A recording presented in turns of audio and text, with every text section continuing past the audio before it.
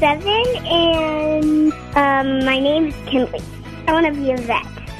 I wanted to be a doctor, but I like dogs and all kinds of animals, so I want to take care of them. Well, I love that little heart. 7 years old, and Kinley is already starting to dream about what she's going to do in life. But today on Focus on the Family, you're going to hear how God is already using her as a testament to His perfect plans. Your host is Focus President and author Jim Daly. I'm John Fuller. John, everybody should look at those they love, if they can right now, your spouse, your kids. If you're alone, look in the mirror.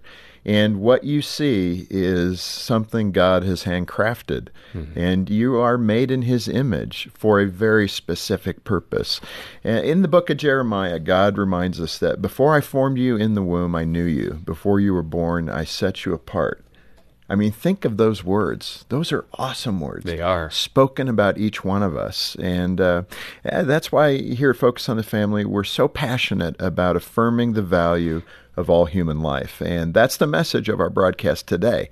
It's a story of an unplanned pregnancy, a young woman's bravery and sacrifice, a family's choice to adopt, and a precious little girl named Kinley that you just heard from there. Mm-hmm. And we are going to have quite a discussion. It's an incredible story, and our guests are a mother and daughter pair. We have Scarlett Pepin and her daughter Lindsay Pepin-Ophus, and they've written a book together called Joy Will Come, Exchange Shame for Redemption. Lindsay and Scarlett, welcome to Focus on the Family. Hi, thanks for having us. We're glad to be here. Yeah, we're so glad you're here. And thank you for the courage in writing the book and your willingness to speak. You speak often on this topic and what God has led you through. And so we're grateful for that. Lindsay, let me start with you. You were a senior in high school, mm-hmm. and everything was going smoothly, right? Yes. Pretty much. Right. But you had a bit of a secret going on. And this is so good for all of us Christian parents to hear. And I especially appreciate your willingness to talk about this. And there's no shame. Definitely. There's only going forward and correcting errors and seeking forgiveness from the Lord and those you love. And so I hope you feel that today. Definitely. It's already got me in tears here. Aww. But know that. Thank you. As we unfold your story. But what was that secret? What was going on? Yeah, so like you said, I grew up in a seemingly perfect family. I had all the cards stacked in my favor. I was blessed with the best parents. I went to church every Sunday. But my big secret was that I was sleeping with my boyfriend. So I had been dating someone on and off for about 5 years, and we were making decisions in our relationship that I knew weren't right. And I felt the weight and the guilt of that, and I tried to go to God consistently.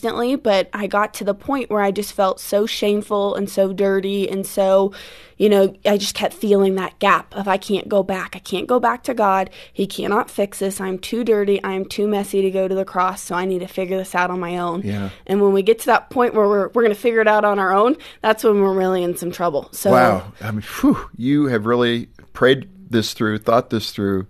Yeah. I mean, you're articulate on this. I can't wait because there's so many directions here. I'm already popping my head's full of questions. Right. An obvious one, with such a good, stable environment, why? Yeah, I think that's the number one question I get from Christian parents is why? Why did it not work out? What happened there? Well, because we as parents, we're performance oriented. Yeah. So we're thinking we've done all the right laps. We've done all the right things. Definitely. And we're like stunned. Right. And they did do all the right things. That was the thing. And, so it's not about us, maybe. And that was the biggest thing. That's the number one thing I say is your children make decisions that are their decisions. And as parents, you have to remember that you can't take on their decisions as a reflection of, oh, well, I messed up. I did this. I did that. They're humans. They're budding adults. They're making new decisions. They're testing out the waters. They're trying out new things. So that's the first and foremost is parents or children will make decisions that go against everything that you've taught them. And that's just life. Right. So, let's go to that day. And then, Scarlett, we're really going to get you in here. But I want to hear from Lindsay first. Let's go to that day when you actually found out you're pregnant. What was the environment like? Yeah. What was the setting? And what did you hear? And how did you respond? Yeah, so it was kind of a threefold finding out. I took a pregnancy test. It came back negative. How old are you? I am at this point, I am newly 18. Okay. So I was an older senior, but newly 18, I took a pregnancy test, came back negative. Phew, dodged a bullet. Okay, we're good. Multiple days went by and I still did not start my period. So then I took another pregnancy test and this one turned positive as soon as it got wet. So it was ready to go. So it was positive and it was, oh my goodness, what's going on? This can't be right. I've had a negative. Now I've had a positive.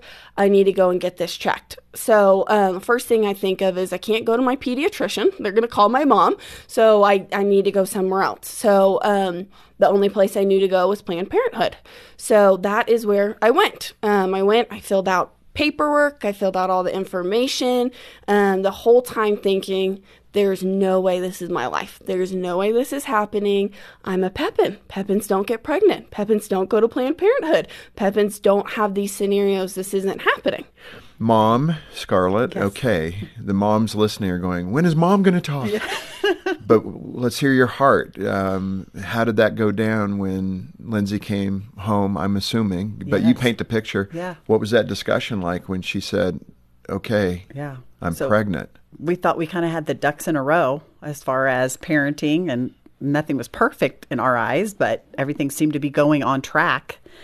So it was a Saturday morning, and one of those just easygoing mornings, and Lindsay sits down at the kitchen table, says, what do you guys have planned? And I said, I think we're going to head to Home Depot. It was that casual. Sounds like a Saturday morning. Oh, just a Saturday morning. My husband had to-do list. Yes, my husband had made pancakes. Just a normal feeling Saturday morning.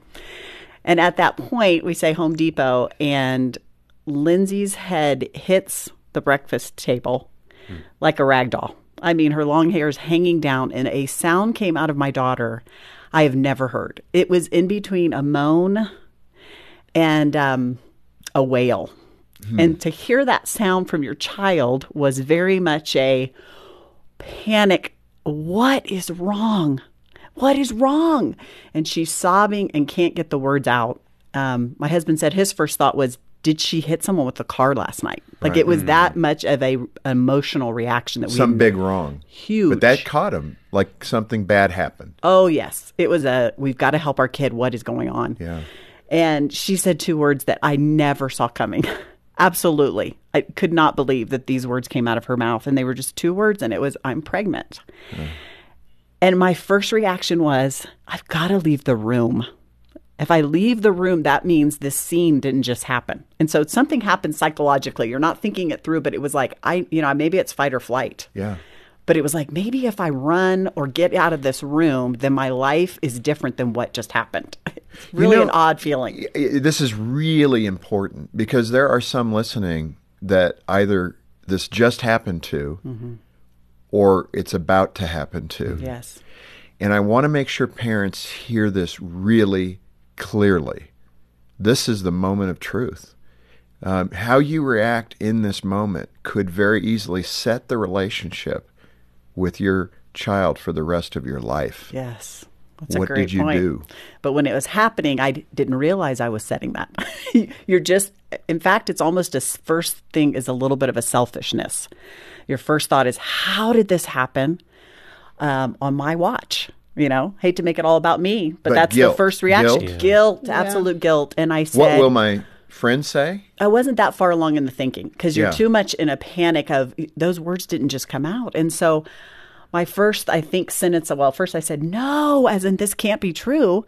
And then the next thing that came out was, I would have helped you. So it went to guilt immediately. Yeah, she just kept screaming, no, no. And then I could have helped you. I could have helped you, and kept getting it, like even leaning into my face. I could have helped you. And it was this complete panic as my dad's banging his fist on the table. So that was your dad? Yeah, he went to anger. Who did this? How did this happen? When did this happen? Wanting all the facts and banging his fist. And I'm just a puddle, just sorry, I'm sorry, I'm sorry, I'm sorry. And just couldn't, you're watching, you just created this tornado. You crushed your parents' feelings and their hopes, and they're in complete, utter shock and panic, and you're the source of all of it. So much instant shame and guilt. So how did either one of you process the next 10 minutes, 30 minutes, hour, day?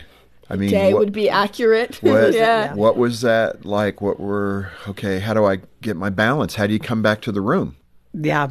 So that day I remember Brad, my husband, got right, okay, we're sitting down. I want to hear everything. I want to hear where you were. I want to hear when it happened. I want to hear, remember he would say, give me location. I mean, it was just how he was down to data. Oh, he was down to data and logic and that through his pain. The other part that played an interesting point or part of this is that we had an 8th grade daughter at that point. And we still have her, but now she's all grown. But anyway, so in 8th grade, she had never, even thought, maybe thought about it, but never kissed a boy or held hands or anything like that. And so to watch that child too, as a parent, she is just devastated because she's hugging my husband and she told me later, I could feel Dad shaking. I've never felt my big dad shake, And so to watch her and the anger that she put towards Lindsay on how could you do this to us? I mean, it really became how could you, Lindsay, her quote was, we're the Pepin girls. So it kind of meant something to you. I mean, not everybody would have that, but there was a standard that you felt. 1,000%. Our last name carried so much weight on who we were. We were a unit. We were the Pepin family, and the Pepin family had standards and responsibilities and, upheld certain values. And I think a lot of that came to a lot of my shame and a lot of my hiding and a lot of my guilt was like I've ruined the family name. Like I've tarnished who we are as a unit. And it wasn't, Lindsay's pregnant, the rest of the family's going to move on. I mean, it shattered our whole family. Yeah. I think we were just so tight-knit. And I didn't feel as a parent that we were trying to hold up a name, but our kids did. Scarlett, let me tap into something I think you just mentioned, and specifically in the book, Joy Will Come. You talk about the scrapbook analogy. Yes. Because I think a lot of moms are going to identify with this, especially Christian moms. I'm thinking of my wife, Jean, and, you're just trying so hard to be perfect. Yes. So you scrapbook, and you got the pages and the pictures, and you got them on the wall, and you're paying $14 million a page to do that scrapbooking, by the way, which us husbands go, what? How much are we paying for a scrapbook? Yes. But I get it. And I mean, so many of the listeners understand that too. Yes. So I would say probably my number one job in my life that I felt responsible for was being a great mom. A great wife too, but this motherhood thing was the most important thing to me, I feel like. And so the scrapbook analogy was just a feeling of, here I've been handed this little girl, Lindsay, 18 years before, and put bows in her hair and taught her to brush her teeth and taught her about Jesus and memorized her love languages and tried to get it all down just right. And then you turn the page and they're growing up and she's doing, taking her to Sunday school and enjoying who she is. But I felt like I got to the point where she announced she was pregnant within that next week. I felt like I had left my whole project out in the rain. It was almost like I had grabbed my scrapbook, figuratively, as an analogy here, that Lindsay's life, now what? And not that I was labeling her as the pregnant teenager, but now what? The plans for, do they get married? Is she going to get married? Is she going to go off to college? I had things kind of going down the road that I thought was great. They're first grade, they hold up the sign. This is what we do in Tulsa anyway. They hold up the sign in front of the front door. First grade, you get their picture. Second grade, their picture. Right. And you're watching them grow. But I didn't picture senior year pregnant. That just never crossed my mind. Right. And so the scrapbook analogy is just kind of seeing those pages look like all the dreams I had for her. Well, and to go a little further in that direction, you had that startling realization that maybe you had made idols out of your kids. Yes. Speak to this, because so many moms are going to say, that's me. Yes. And I will tell you, I did not know that. That's what's so interesting. Define it, though, because moms don't know how much they idolize their kids. Yes. And it's all for a good cause, we think. That's a good thing to be a loving mom. But even good things can become an idol. They're almost sneakier that way, I think. What's that boundary line? I mean, you're saying it, but help me. I don't quite get it. When do I cross the line to creating an idol out of my child? When I look back at it, I think it came down to, I love God, I love the Lord, I'm spending time, in the Bible. But if my kid has a school project, I will get back to God. In other words, I got to stay up till 3 a.m. get this school project done. When in my heart and in my spirit, I can feel the Lord drawing me to, hey, come away with me. Let's spend some time together. And the only way I can explain it is you're reading the Word, you're spending time with the Lord, you're putting Him first. Also, it unraveled some of my identity. I'm a good mom, so that was part of my identity. These kids, you can make them all about them, especially I think in our society now, with Instagram and all the postings, and they have their own hashtags. And I'm not slamming on anybody, but I think as mamas we need to be real careful because nothing can come before a relationship with the Lord. Yeah. This area, I'm going to ask a couple of really sensitive questions, and I appreciate your honesty toward each other. You've obviously gone through this and processed it, so I'm not shocking you by this. But Lindsay, you say the pressure to be the perfect Christian girl made you vulnerable. All of us parents just went, what? What? Because we're not grabbing that. And looking back, was there anything anyone could have done differently? And what set you up? You use the story in the book about giving the stars for achievement. That's something we've talked about here at Focus a lot. You know, we think that's a good thing. You know, put a star when you hit the mark and you do your chores, and that's a good thing. How did the star chart play into this, about this idea of perfection? Yeah, I think really what it boiled down to was there was such a standard and there was such a place that you had to achieve. You had to get all your check marks. You had to get all your stars to be the good daughter. And there was rewards. If you do this, then you get this reward. If you do this, if you don't do that, you don't get your star. You don't get your reward. So it felt like my love with my parents was contingent on if I met all the check marks. If I did everything right, my parents would love me. And then it went back to at church. Well, are you guys reading your Bibles every morning? Are you praying every morning? Well, if I don't read my Bible this morning, then God doesn't love me today. And I started to really interpret it.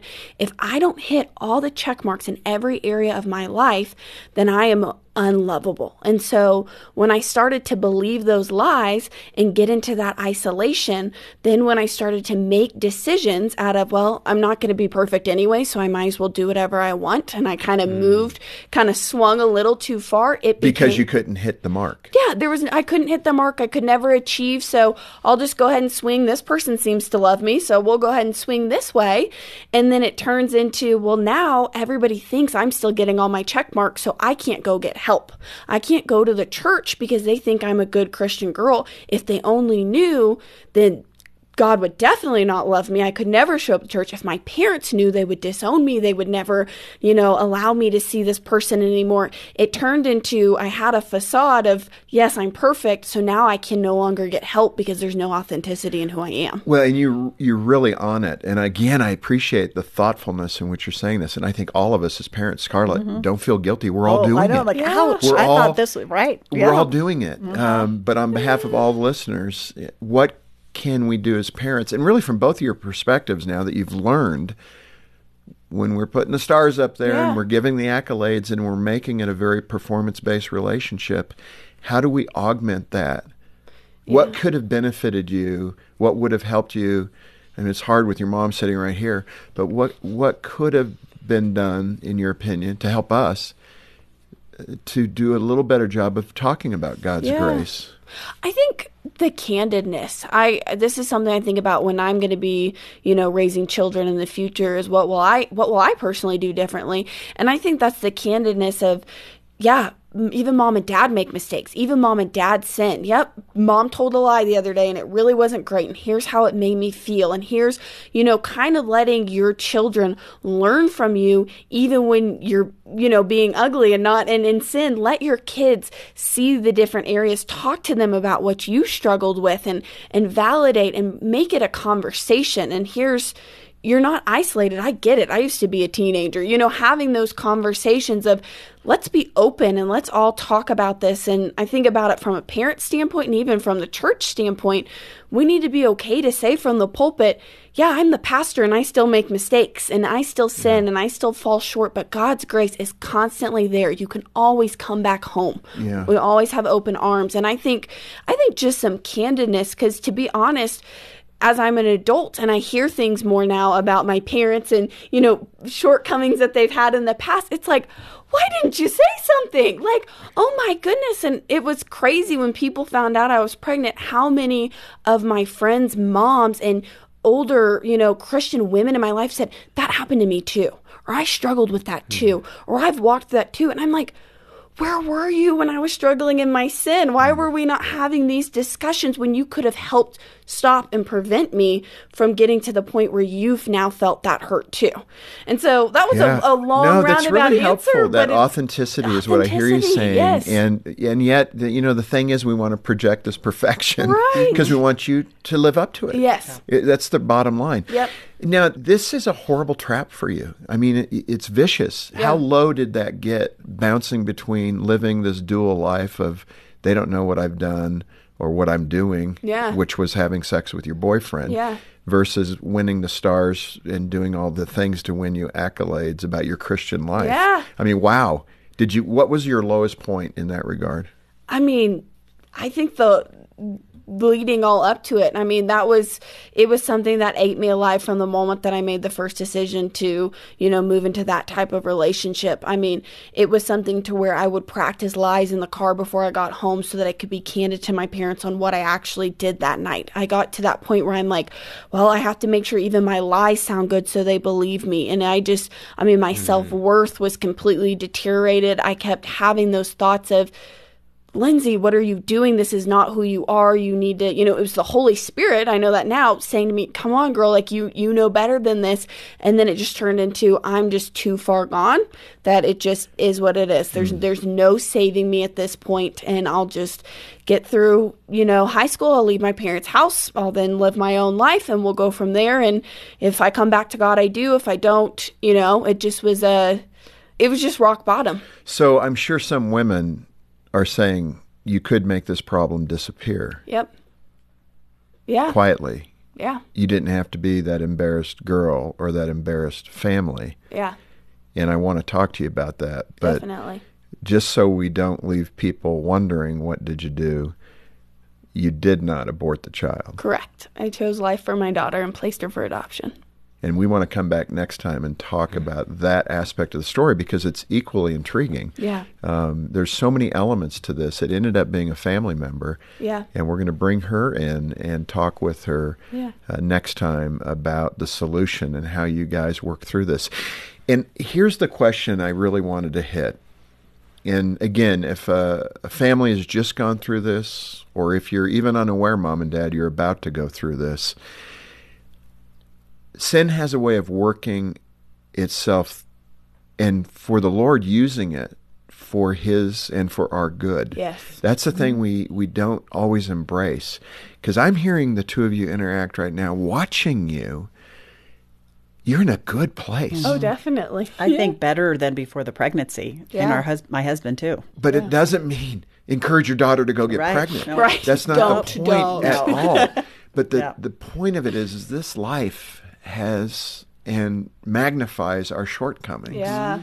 But God can use that, like He did in David's life, Yes. King David, to be more than what he was in that moment. And that's what I see in you guys, that the Lord has used this and used it in your life. Yeah. So you can actually be closer to Him, Yes, Definitely. absolutely. bolder for Him, a warrior, spiritually speaking, for Him. Absolutely. Does that resonate? Yes. Yes. We are a stronger family. Yeah. Because Oh, the Pepin family Yes. is actually I'm back. stronger now. we are stronger. We're more real. Have a testimony and an absolutely beautiful granddaughter. Yes. Well, we're going to come back and talk about that and the solutions that you struggled through next time. Can you stick with us? Definitely. Let's do it. We hope this conversation with Lindsay and Scarlett has reminded you that God can redeem any situation. On behalf of Jim Daly and the entire team, thanks for listening to Focus on the Family. I'm John Fuller.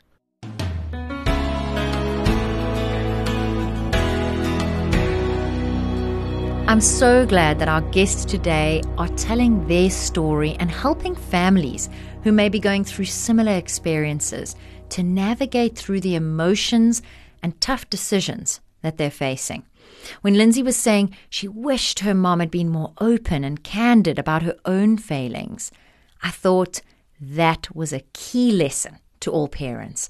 Our children need to know that they don't have to be perfect and that there is grace when they fall short. I'm really looking forward to hearing the next part of Lindsay's story on tomorrow's program, and I do hope that you can join us for that. We have an article on our website called The Pregnant Teen's Dilemma, and I'd really encourage you to have a look at that. You'll find it when you visit safamily.co.za. And if you missed any part of today's program, you can listen again right from the website. You'll also find previous broadcasts, and you can easily share them with friends and family. That address again is safamily.co.za. For Focus on the Family Africa, I'm Alison Schnell, inviting you to join us for the conclusion of our program tomorrow, when we'll, as always, help you and your family thrive in Christ.